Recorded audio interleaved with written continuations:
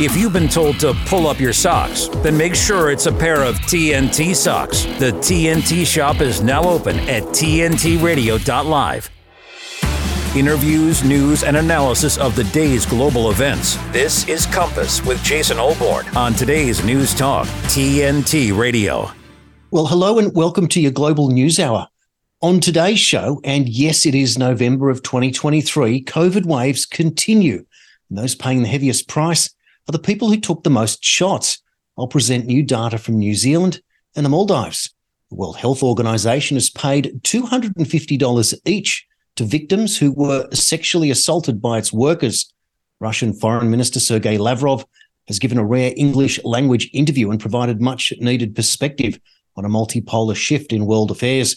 But first today, with the United States, United Kingdom and Russia abstaining, the UN Security Council has passed a resolution calling for extended humanitarian pauses in Gaza, but calls for a ceasefire remain unheeded. The Japanese mission to the UN has explained why Japan joined in voting for the first UN Security Council resolution to pass on the unfolding humanitarian situation in Gaza. In a post on X, the Japanese mission to the UN said that Japan voted in favour because the resolution emphasises the need to protect civilians. Japan also expressed gratitude to Malta for taking initiative to help finally craft a balanced text that could be adopted. The adopted resolution calls for urgent and extended humanitarian pauses, but not a ceasefire in Gaza. With more, here's an update from Al Jazeera's Kristen Salumi. Yes, well, Linda Thomas-Greenfield was talking about the reason the United States abstained from this resolution as opposed to voting for or against it. She said that the United States supported the call for humanitarian access, but was disappointed that the resolution didn't include a condemnation of Hamas or Israel's right to defend itself.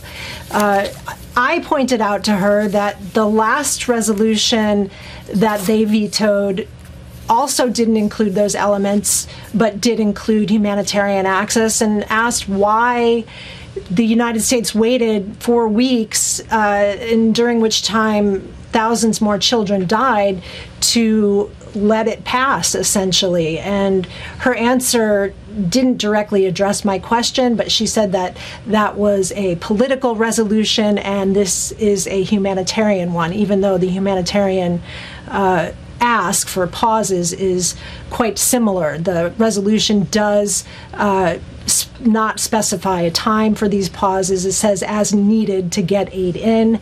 But nonetheless, the United States now saying that it is needed, the United States saying that even more scaling up is needed to help the people on the ground in Gaza, and that they would continue to work to get more aid to them and to work with Israel to make that happen. Israeli forces launched another raid at the Al-Shifa medical complex in Gaza City Thursday, according to a doctor inside the hospital, as Hamas rejected claims of weapons being uncovered during hours-long raids the day before. Palestinian Foreign Ministry has warned against Israel's misleading fabrications about Al-Shifa, where thousands are taking shelter. And the US has denied giving Israel a green light for the raid on the hospital in the Strip after backing Israeli claims that the medical facility was being used for military purposes.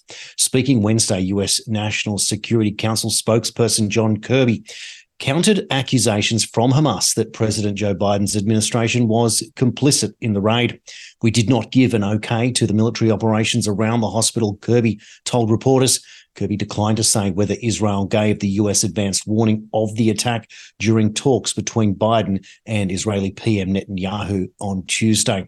The US had previously stated that an intelligence assessment backed up Israel's claims that Al-Shifa Hospital, the largest in Gaza, sat atop a large Hamas command center. Kirby said the US remained comfortable with our own intelligence assessment. Israeli forces raided the hospital, which is sheltering hundreds of patients and thousands of displaced Palestinians, early Wednesday, drawing alarm from international organizations and political leaders. Omar Zakout, an emergency room worker at the Gaza facility, told Al Jazeera that Israeli soldiers detained and brutally assaulted some of those seeking shelter at the hospital. The attack followed several days of encirclement by Israeli forces. Hospital staff said on Tuesday that they were barred from exiting the facility and they were forced to bury decomposing bodies in a mass grave. The Israeli military said its troops found an operational command centre and assets belonging to Hamas in its raids on the hospital, but has not produced any firm evidence to substantiate the claim that is a central node of Hamas operations.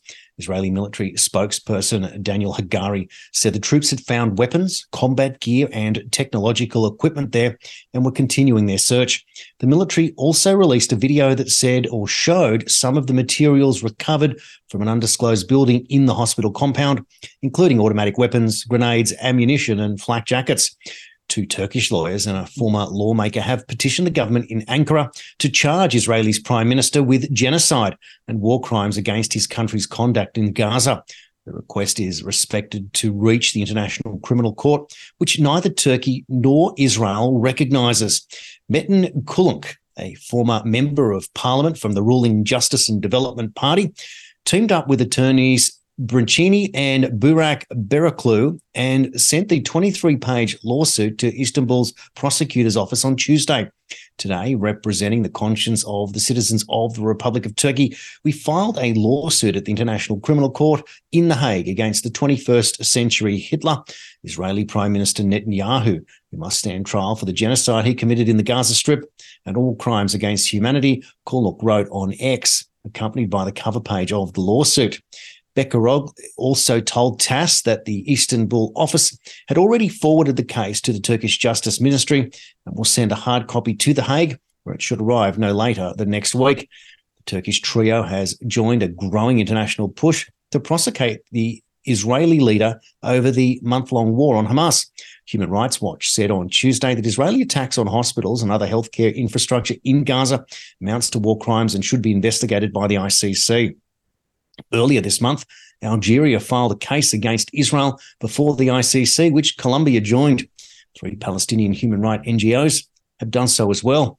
Turkey cannot officially file lawsuits before the ICC as it never ratified the Rome Statute that established the court.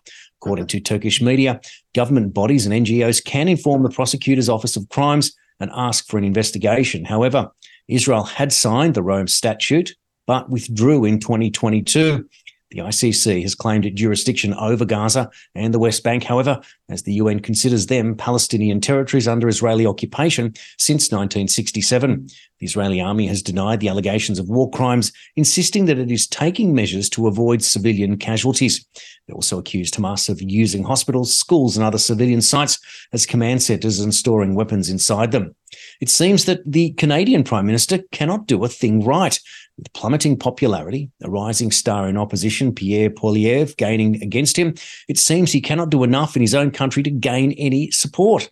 On Tuesday, the Prime Minister Trudeau urged Israel to stop this killing of women, children, of babies in Gaza after Hamas terrorists launched monstrous attacks on civilians on October 7.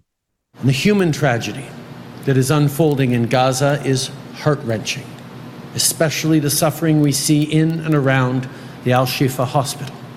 I have been clear that the price of justice cannot be the continued suffering of all Palestinian civilians. Even wars have rules. All innocent life is equal in worth, Israeli and Palestinian. I urge the government of Israel to exercise maximum restraint. As the world is watching, on TV, on social media, we're hearing the testimonies of doctors, family members, survivors, kids who've lost their parents. The world is witnessing this, the killing of women and children, of babies. This has to stop. Meanwhile, Israeli Prime Minister Netanyahu responded on X. It is not Israel that is deliberately targeting civilians, but Hamas that beheaded, burned and massacred civilians in the worst horrors perpetrated on Jews since the Holocaust. While Israel is doing everything to keep civilians out of harm's way, Hamas is doing everything to keep them in harm's way. Israel provides civilians in Gaza humanitarian corridors and safe zones. Hamas prevents them from leaving at gunpoint. It is Hamas, not Israel, that should be held accountable for committing a double war crime, targeting civilians while hiding behind civilians. To make matters worse, in September, Trudeau was forced to apologise after the Canadian Parliament honoured a Nazi with a stand-up ovation. And if that weren't bad enough, Trudeau was run out of a Vancouver restaurant in Chinatown by pro-Palestinian, pro-Hamas protesters. Vancouver police say 100 officers were sent to a restaurant where Trudeau was dining on Tuesday night after it was surrounded by protesters chanting for a ceasefire in the Israel-Hamas war. Police said one man was arrested for assaulting an officer and another for obstruction, while social media videos showed protesters waving Palestinian flags, shouting slogans and jeering Trudeau outside the restaurant in Vancouver's Chinatown. And Taiwan's leading opposition parties have agreed to combine forces with a joint ticket in January's presidential election, consolidating their political support and boosting their chances of forming a more China-friendly government in Taipei. KMT and TPP formed their new alliance on Wednesday, agreeing to settle on a single presidential candidate rather than splitting the vote. They also agreed to form a joint government if they win election. The parties will put forward either Ko or the KMT's Hu Yu-i as the presidential candidate on their combined ticket after analysing polling data together. The runner-up would become the vice presidential running mate. Taiwan's current vice president, Lai Ching-te, of the ruling Democratic Progressive Party, the DPP, is polling as the leading candidate in the presidential race. A successful opposition alliance, no matter who is running as president, means it's likely cross-strait tensions will improve, as the opposition has more than a 50% chance of beating the DPP's Lai. According to local polls, National Taiwan University political science professor Wang Yi Lai told Bloomberg News, for China, either Ko or Hu taking the presidential seat will be better than Lai. Beijing's relations with the breakaway province have soured since the current president, Tsai, first took office in 2016. The acrimony has increased in recent years, with the mainland government vowing to reunify with Taipei by force if necessary and conducting large-scale military drills in the Taiwan Strait. Tsai has hosted visits by US politicians and ramped up weapons purchases from Washington. Meanwhile, US President Joe Biden hailed his most constructive talks with Chinese President Xi Jinping Wednesday, as they agreed as their first summit in a year to restore military-to-military communications and ease tensions. The leaders of the world's biggest economies shook hands and smiled as they met on a historic estate in California for their first talks in a year and wrapped up the 4-hour summit with a walk in the garden. US Democrat Biden said that while he disagreed on many issues with the Chinese Communist leader, whom he has known since 2011, Xi had just been straight with him during the talks on Wednesday. The move to restore a military hotline with China severed after the US House Speaker Nancy Pelosi visited Taiwan last year was critically important. He added, miscalculations on either side can cause real trouble with a country like China, he said. And so I think we're making real progress there. But Xi and Biden remained far apart on the wider flashpoint of Taiwan, with the Chinese president telling his US counterpart to stop arming the island and saying the reunification was unstoppable. Beijing claims sovereignty over the self-ruling democracy and has not ruled out seizing it by force. The two sides announced a host of other agreements, including that China had agreed to tackle the production of ingredients for the drug fentanyl, responsible for a deadly epidemic of opioid abuse in the United States, officials on both sides said after the talks. They also agreed to hold talks on artificial intelligence, Chinese state media said. And a 10,000-seat stadium has been built for the Pacific Games, a regional multi-sport event held in a different Pacific island country every 4 years. Now, the Games get underway in the Solomon Islands on November the 19th and have become a symbol of national pride in the remote southwest Pacific Island nation. It is the biggest international event ever hosted in the country. The Solomon Islands, located northeast of Australia, is an archipelago of more than 900 islands with a total population of around 734,000 people. Despite being rich in natural resources, particularly forests and timber, most Solomon Islanders live in rural areas where access to infrastructure, basic services and economic opportunities is poor. About 25% of the population lives below the international poverty line, according to the World Bank. And even in the capital, residents suffer daily power and water cuts. Meanwhile, 70% of the population is aged under 34, with only an estimated 22% of the new entrants to the job market each year likely to secure formal employment. Given the country's immense development needs, the total cost of the event at $250 million is a major expenditure. Amid some concerns about the cost, the government insists existing budgets have not been affected, and 80% of the Games' costs have been met by international donors and bilateral partners. We only received grants from all the countries that are supporting us. There is no loan commitment by the Solomon Islands government to leave behind for our youth or the citizens of this country to repay after the Games, the NHA executive director said. China is the event's biggest financial supporter, providing half the total funding, including the roughly $71 million for the construction of the stadium, plus other venues such as the Aquatic Centre, tennis courts and hockey field. Funding for the Games has also been provided by New Zealand, Papua New Guinea, Saudi Arabia, Korea, India and Indonesia. And coming up after the break, the World Health Organization is exposed for heinous crimes against women. We're listening to Compass on TNT Radio. You should hear what James Freeman is talking about on the Freeman Report. Last night, I came across a letter from the NHS chief executive here in Wales in the UK. I got given the letter by a whistleblower, and it's addressed to the chief executives of all NHS Wales organisations. So that's quite a few people. That letter has gone out to quite a lot of people here, senior people here in Wales. And the letter basically says that it is disappointing that the uptake of the COVID-19 injections is so low among healthcare workers, but also the general public more widely. The letter goes on to say that vaccination is the best form of defence. Now, the author is Judith Paget, who, like I said, is the NHS Wales chief executive. Well, Judith goes on to say that she's looking forward to hearing about interventions that have been used to raise uptake at the next NHS Wales Leadership Board meeting. Now, that sounds a bit ominous, doesn't it?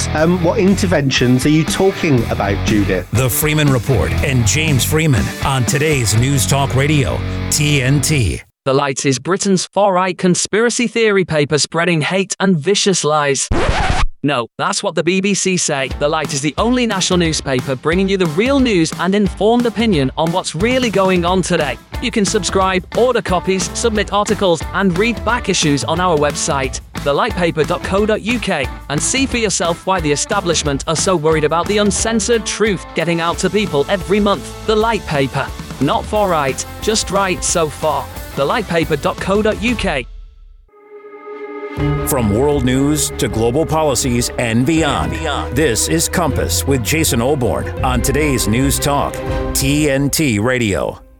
Welcome back.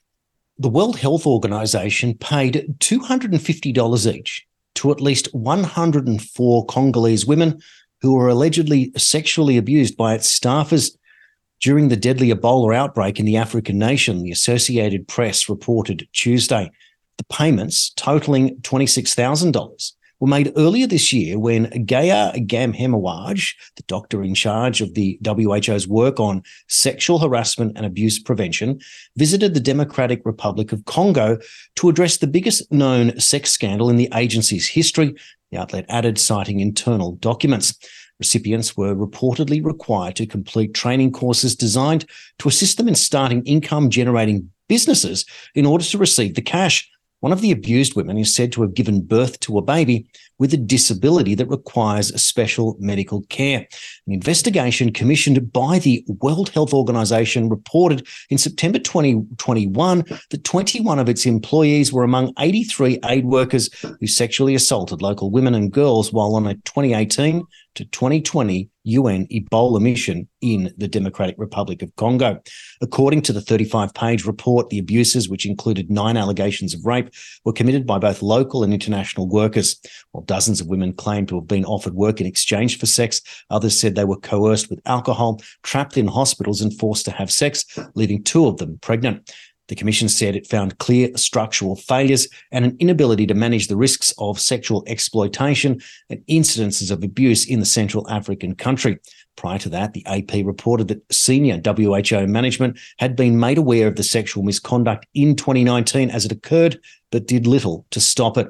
Last month, the Global Health Agency announced that 5 staff members had been sacked since 2021 in response to findings of sexual misconduct. The names of 25 other alleged perpetrators have also been entered into a UN database to prevent future employment, it added. However, the alleged victims are said to have expressed distrust in the WHO, insisting that its efforts were not enough. According to the AP, several Congolese women who were sexually exploited have yet to receive compensation, while the institution reportedly said in a confidential document last month that about a third of the known victims were impossible to locate. It claimed that nearly a dozen others declined its offer.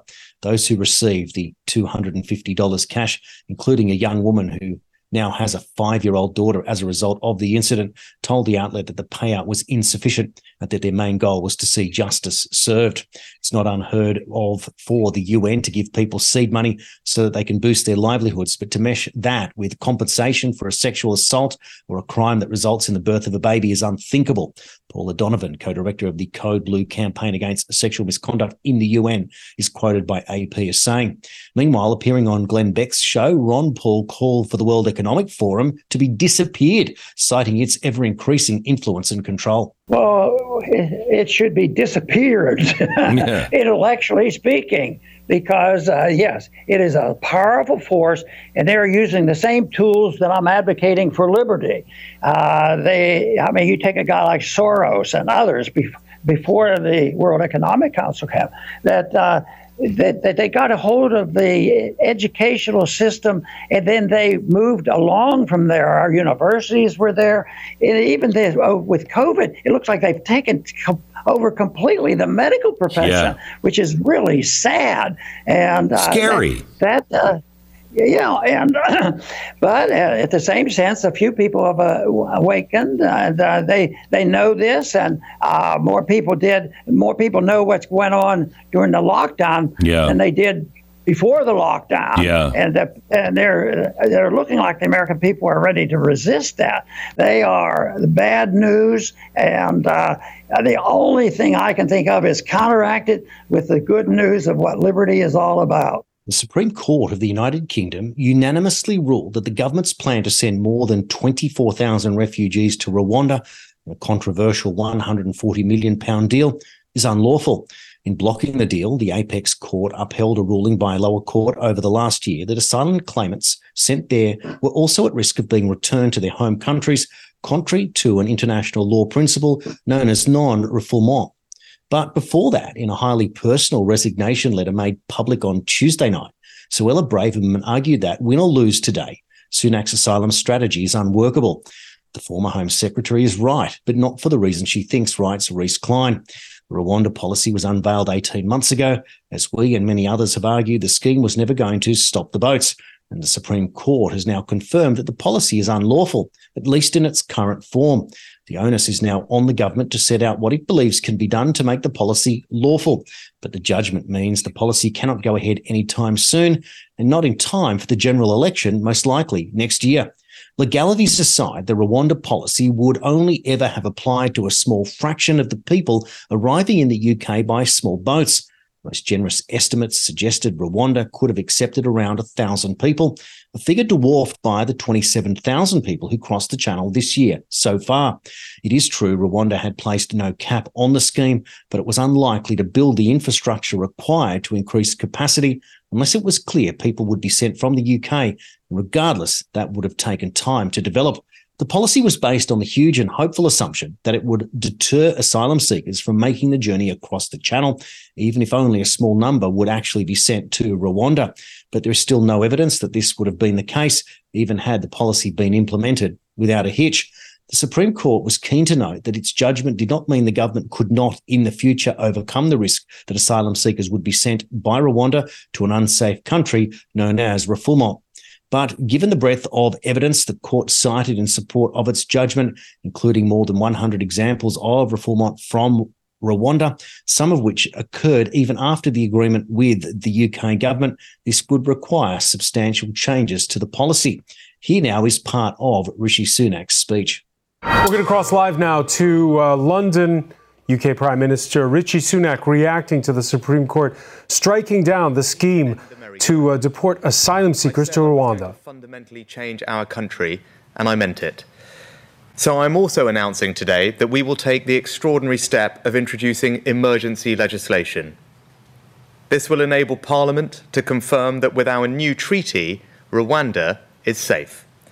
It will ensure that people cannot further delay flights by bringing systemic challenges in our domestic courts and stop our policy being repeatedly blocked.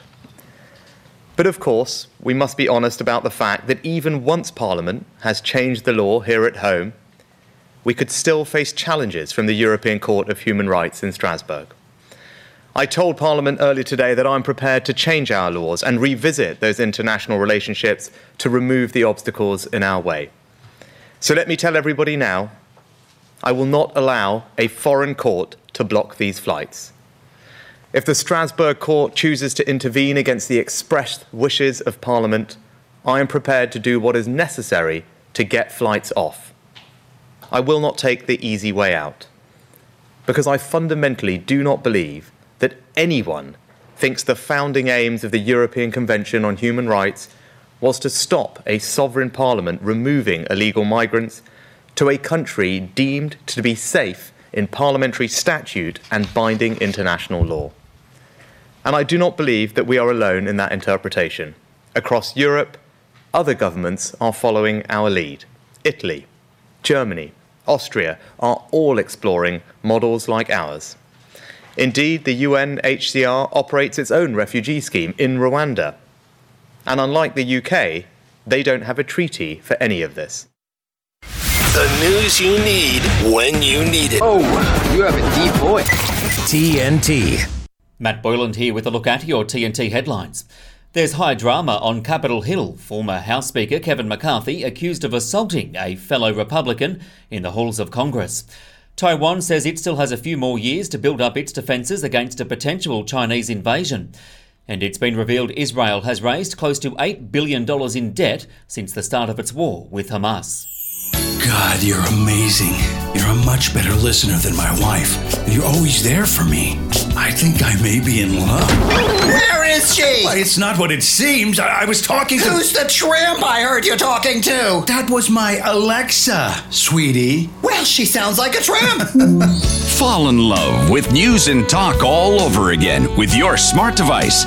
Just tell it to play. Today's News Talk Radio, TNT. Welcome back. Like virtually fully vaccinated Australia, which 96% of the country 16 years and over took the 2-jab regimen, is now entering its 8th wave of COVID, rendering the effective part of safe and effective a lie. New Zealand has entered its 5th wave, with calls from the usual suspects, health professionals and politicians, to media commentators like Ray Hadley in Australia to go and get boosted. Let's look at New Zealand data up to November 13th for cases and hospitalisations. There were 5,944 cases recorded in the week up to November the 13th. Of these, 4,745 had received 3 or more shots. 807 took 2, 35 took 1, 235 were aged under 12 and were not eligible for shots, and 122 COVID cases had received no vaccine at all. So 91.5% of COVID cases in New Zealand last week were considered fully vaccinated. 2% were unvaccinated, 12 years and up. Of hospitalisations, 70 of the 4,745 who took 3 or more shots were hospitalised, 5 out of 807 who took 2 shots, 4 out of 35 who took 1 shot, 13 out of the 235 children in the under 12 category, and out of 122 unvaccinated people with COVID, none went to hospital. So is it accurate to say that vaccine prevents hospitalisation and death? In the unvaccinated, certainly not. And nobody who did not get vaccinated regrets their decision, though many who say they would not have taken it unless coerced by someone else, like a boss. So of the children, 1 in 18 resulted in hospitalisation. Of the single shot takers, 1 in 9. Of the fully vaccinated with 2 shots, it was 1 in 161. But of those who took 3 or more shots, it reduced again back to 1 in 68.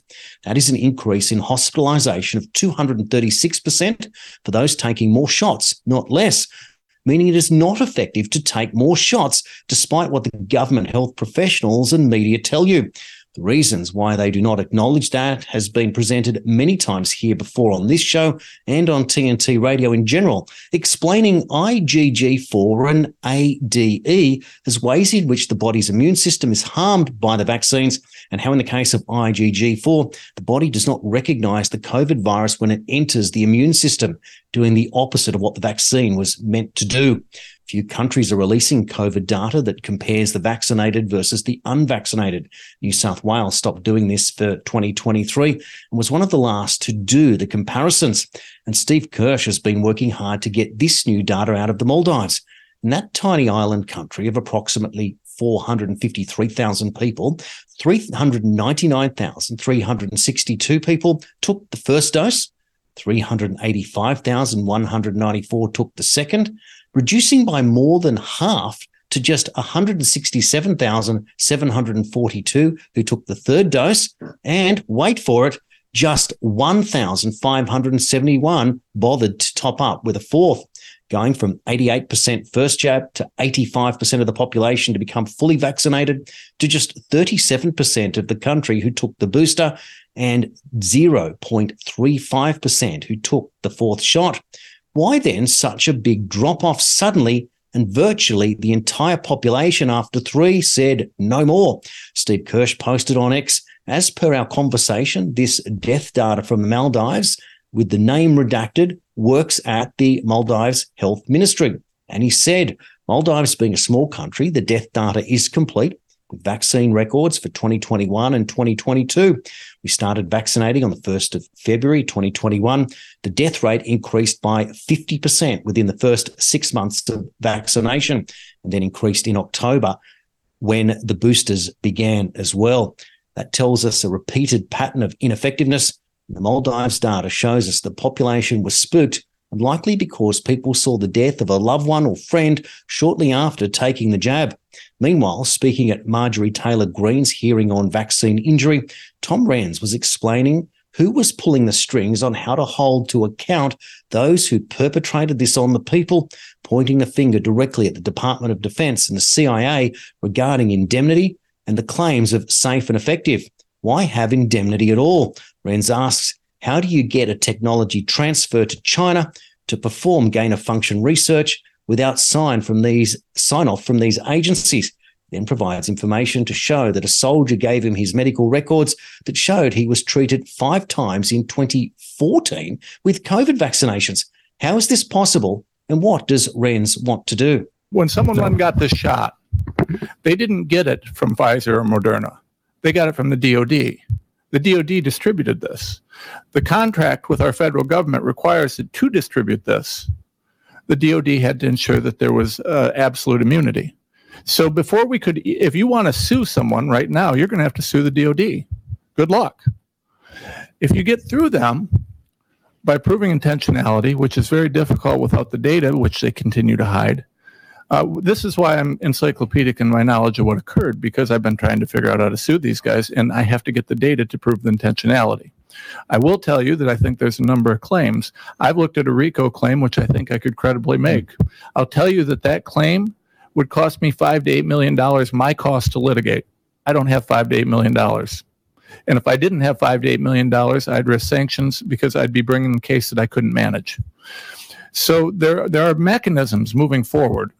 Now, before we get to how to get around this, because, I mean, realistically, if the vaccines are safe and effective, why do they need liability shield? Why do we need 50 layers of liability for something that was so safe and so effective? Why is it that we passed law after law after law way before this whole COVID thing was going down to ensure that this sort of liability protection might be in place?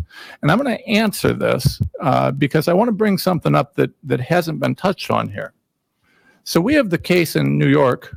I developed the case. It's against EcoHealth Alliance for the creation of SARS-CoV-2 in the Wuhan lab. That case alleges that EcoHealth Alliance worked with the CCP in the Wuhan lab and created, well, this nightmare that we've had. Let me ask you something.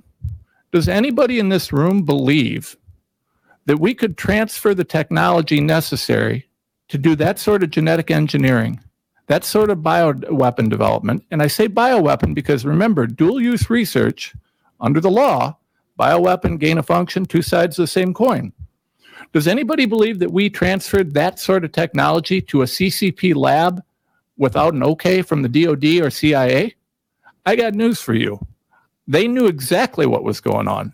We have a ton of evidence on this. There was a study, Dr. Malone could probably comment on this better than I can, but that study showed that there was a 12 nucleotide sequence that they found in a Moderna patent, which was a perfect reverse match to what we have in SARS-CoV-2. That patent was filed in 2016. Thanks, David Martin, for a lot of his patent research. But the thing that I want to tell you about, according to our case and the data and evidence that we've submitted, we believe that this disease was actually developed in the mid-20-teens. But I have the military records, military medical records from this individual. Do you see the date there?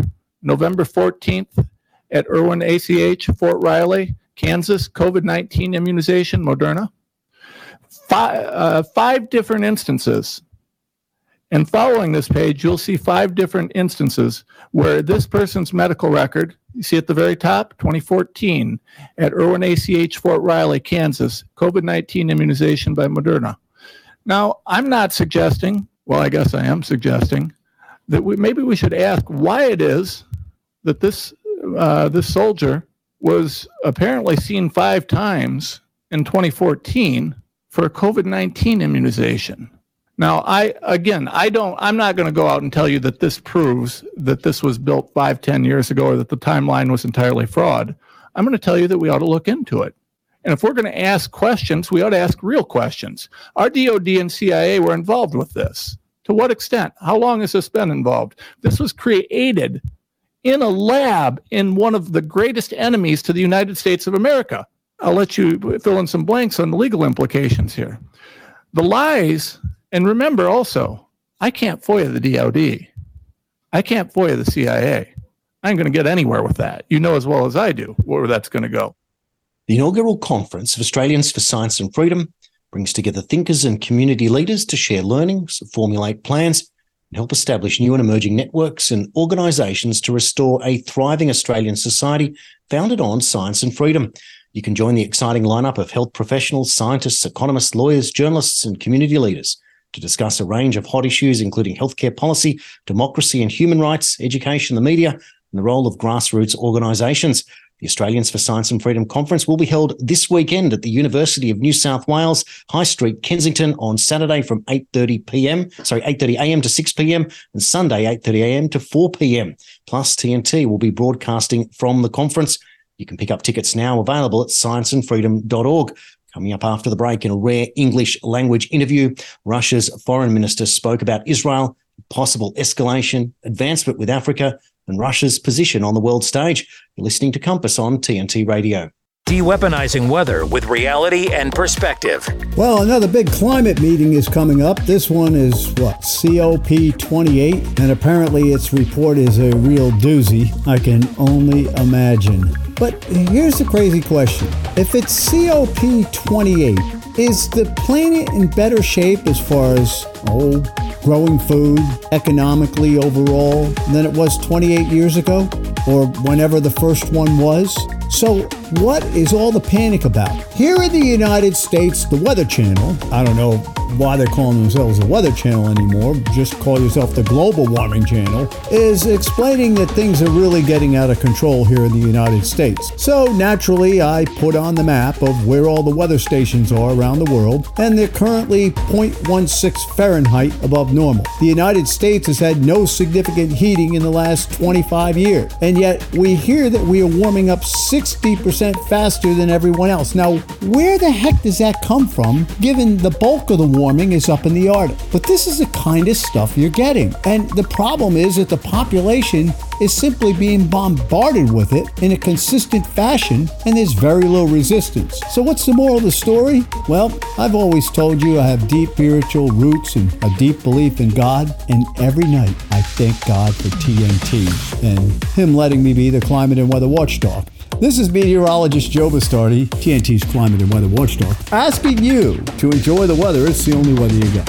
Challenging the consensus and debunking the narrative. This is Viewpoint. The Caesar Rodney Election Research Institute, CRERI, investigated Zuckerberg's favoured non-profits, the Centre for Technology and Civic Life, CTCL, and the Centre for Election Innovation and Research, CEIR, and found nearly 99% of CTCL grants of $1 million or more in the battleground states of Arizona, Georgia, Michigan, North Carolina, Pennsylvania, Texas, and Virginia went to cities and counties which Biden was certified as winning.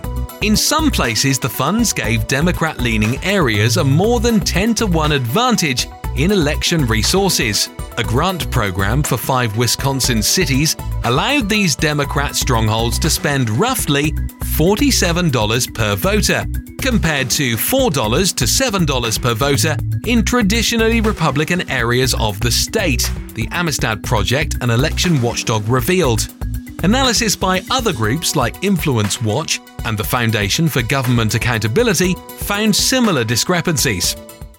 You're with Jason Olbourne and Compass on today's News Talk Radio, TNT. Welcome back. Russian Foreign Minister Sergei Lavrov gave a rare English language interview with RT, pointing to a two-state solution being the final solution. Here he explains the relationship and efforts made by Russia in accordance with UN resolutions but not implemented. He also explained Russia's understanding of Israel's efforts on security. During the last 30 years, we never tried to underestimate the importance of good relations with Israel and the importance of good relations with Israeli Arab neighbors. And we played a role promoting peace on the basis of the final solution of this Middle East issue, in accordance with the United Nations resolutions and decisions. We have been a member of the quartet of international mediators from the very beginning of the functioning of this structure. The only structure recognized officially by the Security Council as having the mandate to mediate. We were co-sponsors of the roadmap, which provided the specific steps to create Palestinian state viable and secure in, I think, 15 months or so. Never implemented. A resolution by consensus, never implemented. Then in 2007, I think, we launched another initiative trying to update the roadmap and to give it some push, to the direct negotiations.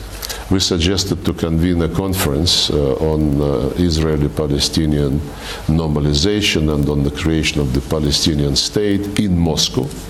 And this proposal was again unanimously endorsed by the Security Council resolution, never implemented.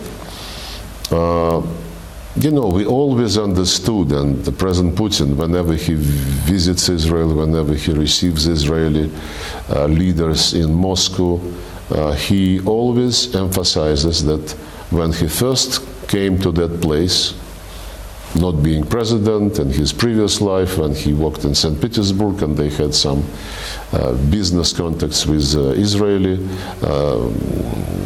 colleagues, he said, when I saw Israel and its geography, I immediately understood why ironclad security was so important for Israelis.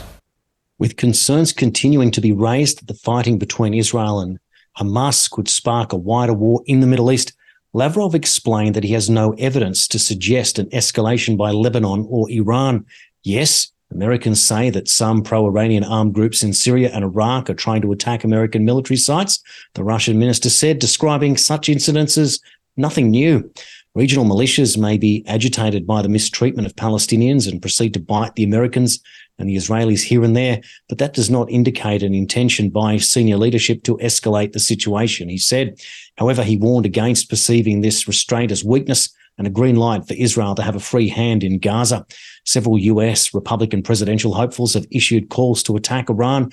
Former ambassador to the UN, Nikki Haley, said during a debate last week that the US should go and take out Iranian infrastructure that they are using to make those strikes with so they can never do it again, referring to the attacks on US bases in the Middle East. And Senator Tim Scott urged Washington to cut off the head of the snake, and the head of the snake is Iran and not simply their proxies. Neither Iran nor Lebanon want any involvement in this crisis. There is no appetite from Lebanon, and as far as I can judge from the recent statement of Hezbollah leader Nasrallah, there is no appetite for any big war, unless provoked, unless Gaza is no longer considered as a place where Palestinians should continue to live. And I don't see any appetite in Iran. Meanwhile, on the topic of Africa, Lavrov added, while technically no longer under colonial rule, many African nations are still suffering from an unjust economic system that extracts raw materials from the continent, predominantly for the benefit of the developed world. As an example, Lavrov cited Ugandan President Museveni, one of the foreign dignitaries present at the forum, who criticised the global coffee industry, saying that African bean growers hardly make a profit. Museveni's estimate was that they left with only $30 billion a year out of a $460 billion market, less than that earned by German firms from processing and distributing coffee. Russia's contacts with Africa came up in the interview in the context of Western attempts to turn the country into an international pariah. Lavrov joked that he could not decide whether its term was rogue state or pariah was supposed to be a worse insult in the vocabulary of Russia's detractors, but assured that they have no chance of achieving their goal of isolating Moscow.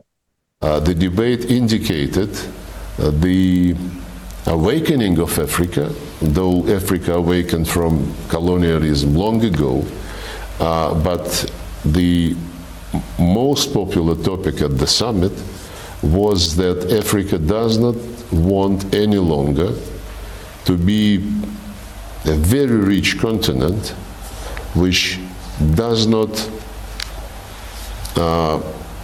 enjoy the richness it possesses. Like in the colonial times, most of the resources are being pumped raw into developed countries and then processed and sold with huge profit. Lavrov was asked about Russia's position in a multipolar world, one where BRICS is more productive than the G7, where colonialism no longer holds, to which Lavrov laughed about the pariah or rogue state, asking the interviewer which was worse as the West continues to believe, in particular the US, that it controls every issue on the planet in its own interests.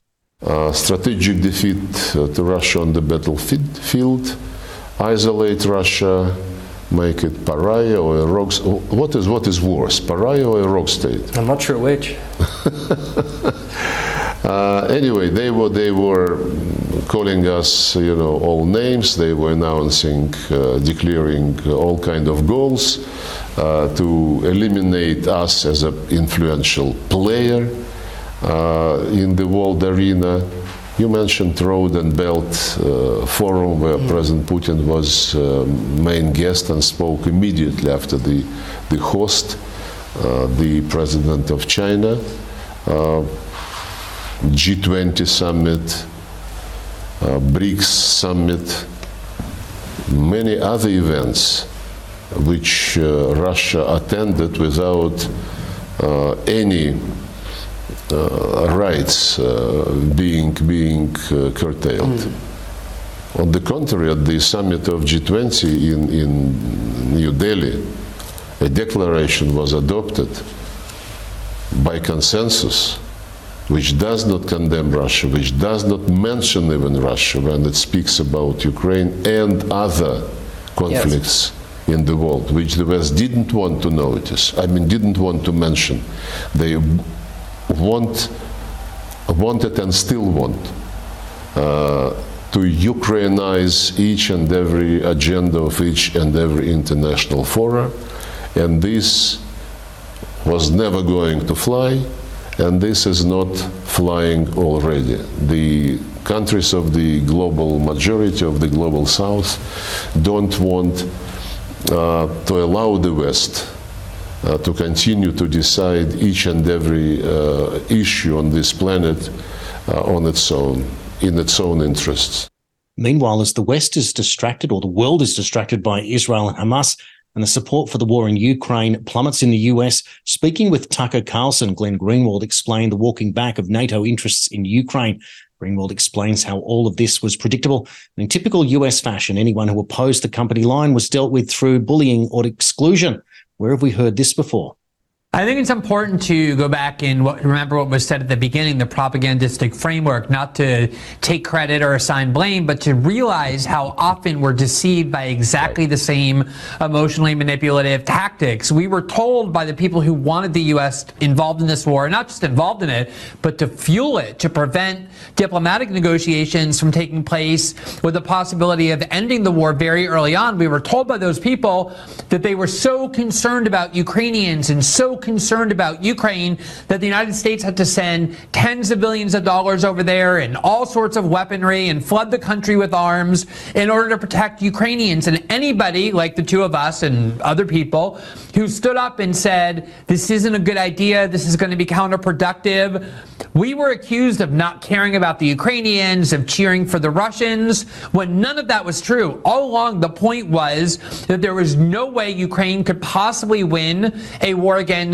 Russia, a country way larger with a much better military, even if NATO is behind it. The only thing that is going to happen is that this war will be prolonged. Huge numbers of young Ukrainians and then older Ukrainians, not people who volunteered, but who are conscripts. Zelensky has been fighting with a conscript army since the beginning, are going to die. And at the end, there's going to be a negotiation that says that Russia will end up being able to protect the part of eastern Ukraine it believes had people in it who are largely Russian-speaking, ethnic Russians, who are being oppressed by Kiev. They will keep Crimea. There's no way for these maximalist war aims ever to be achieved.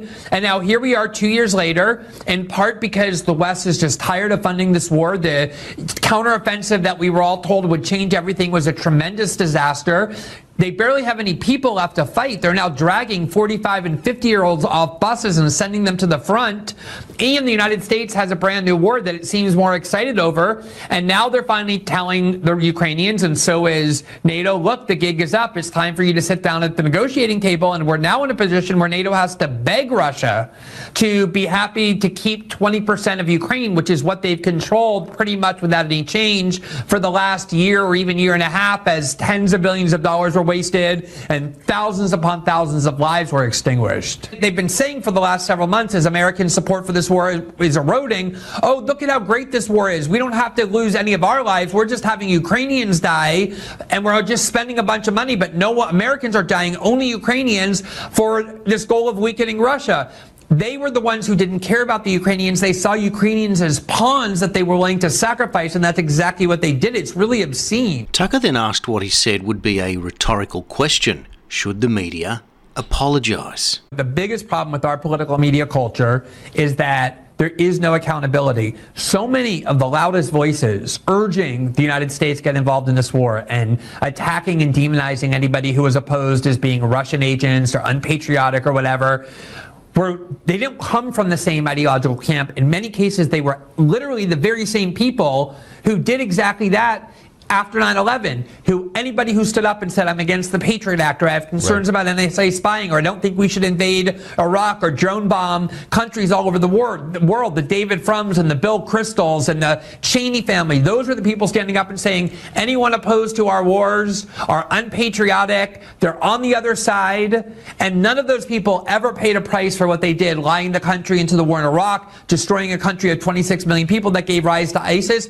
They, in fact, all got promoted. Jeffrey Goldberg helped sell the lie. He was one of the main people in the media selling the lie that Al-Qaeda was responsible with Saddam Hussein for planning the 9/11 attack. He's now the editor-in-chief of The Atlantic. They get promoted for these lies. And so there won't be any accountability. These very same people, Victoria Nuland, are all still in power, and they're going to continue to use these tactics because they never pay a price. To the contrary, they end up getting rewarded for it. And a man has been arrested on suspicion of manslaughter over the death of ice hockey player Adam Johnson, whose neck was cut during a match. The Nottingham Panthers player was hit in the neck by a skate during a match against the Sheffield Steelers on the 28th of October. 29-year-old was taken to hospital where he was pronounced dead.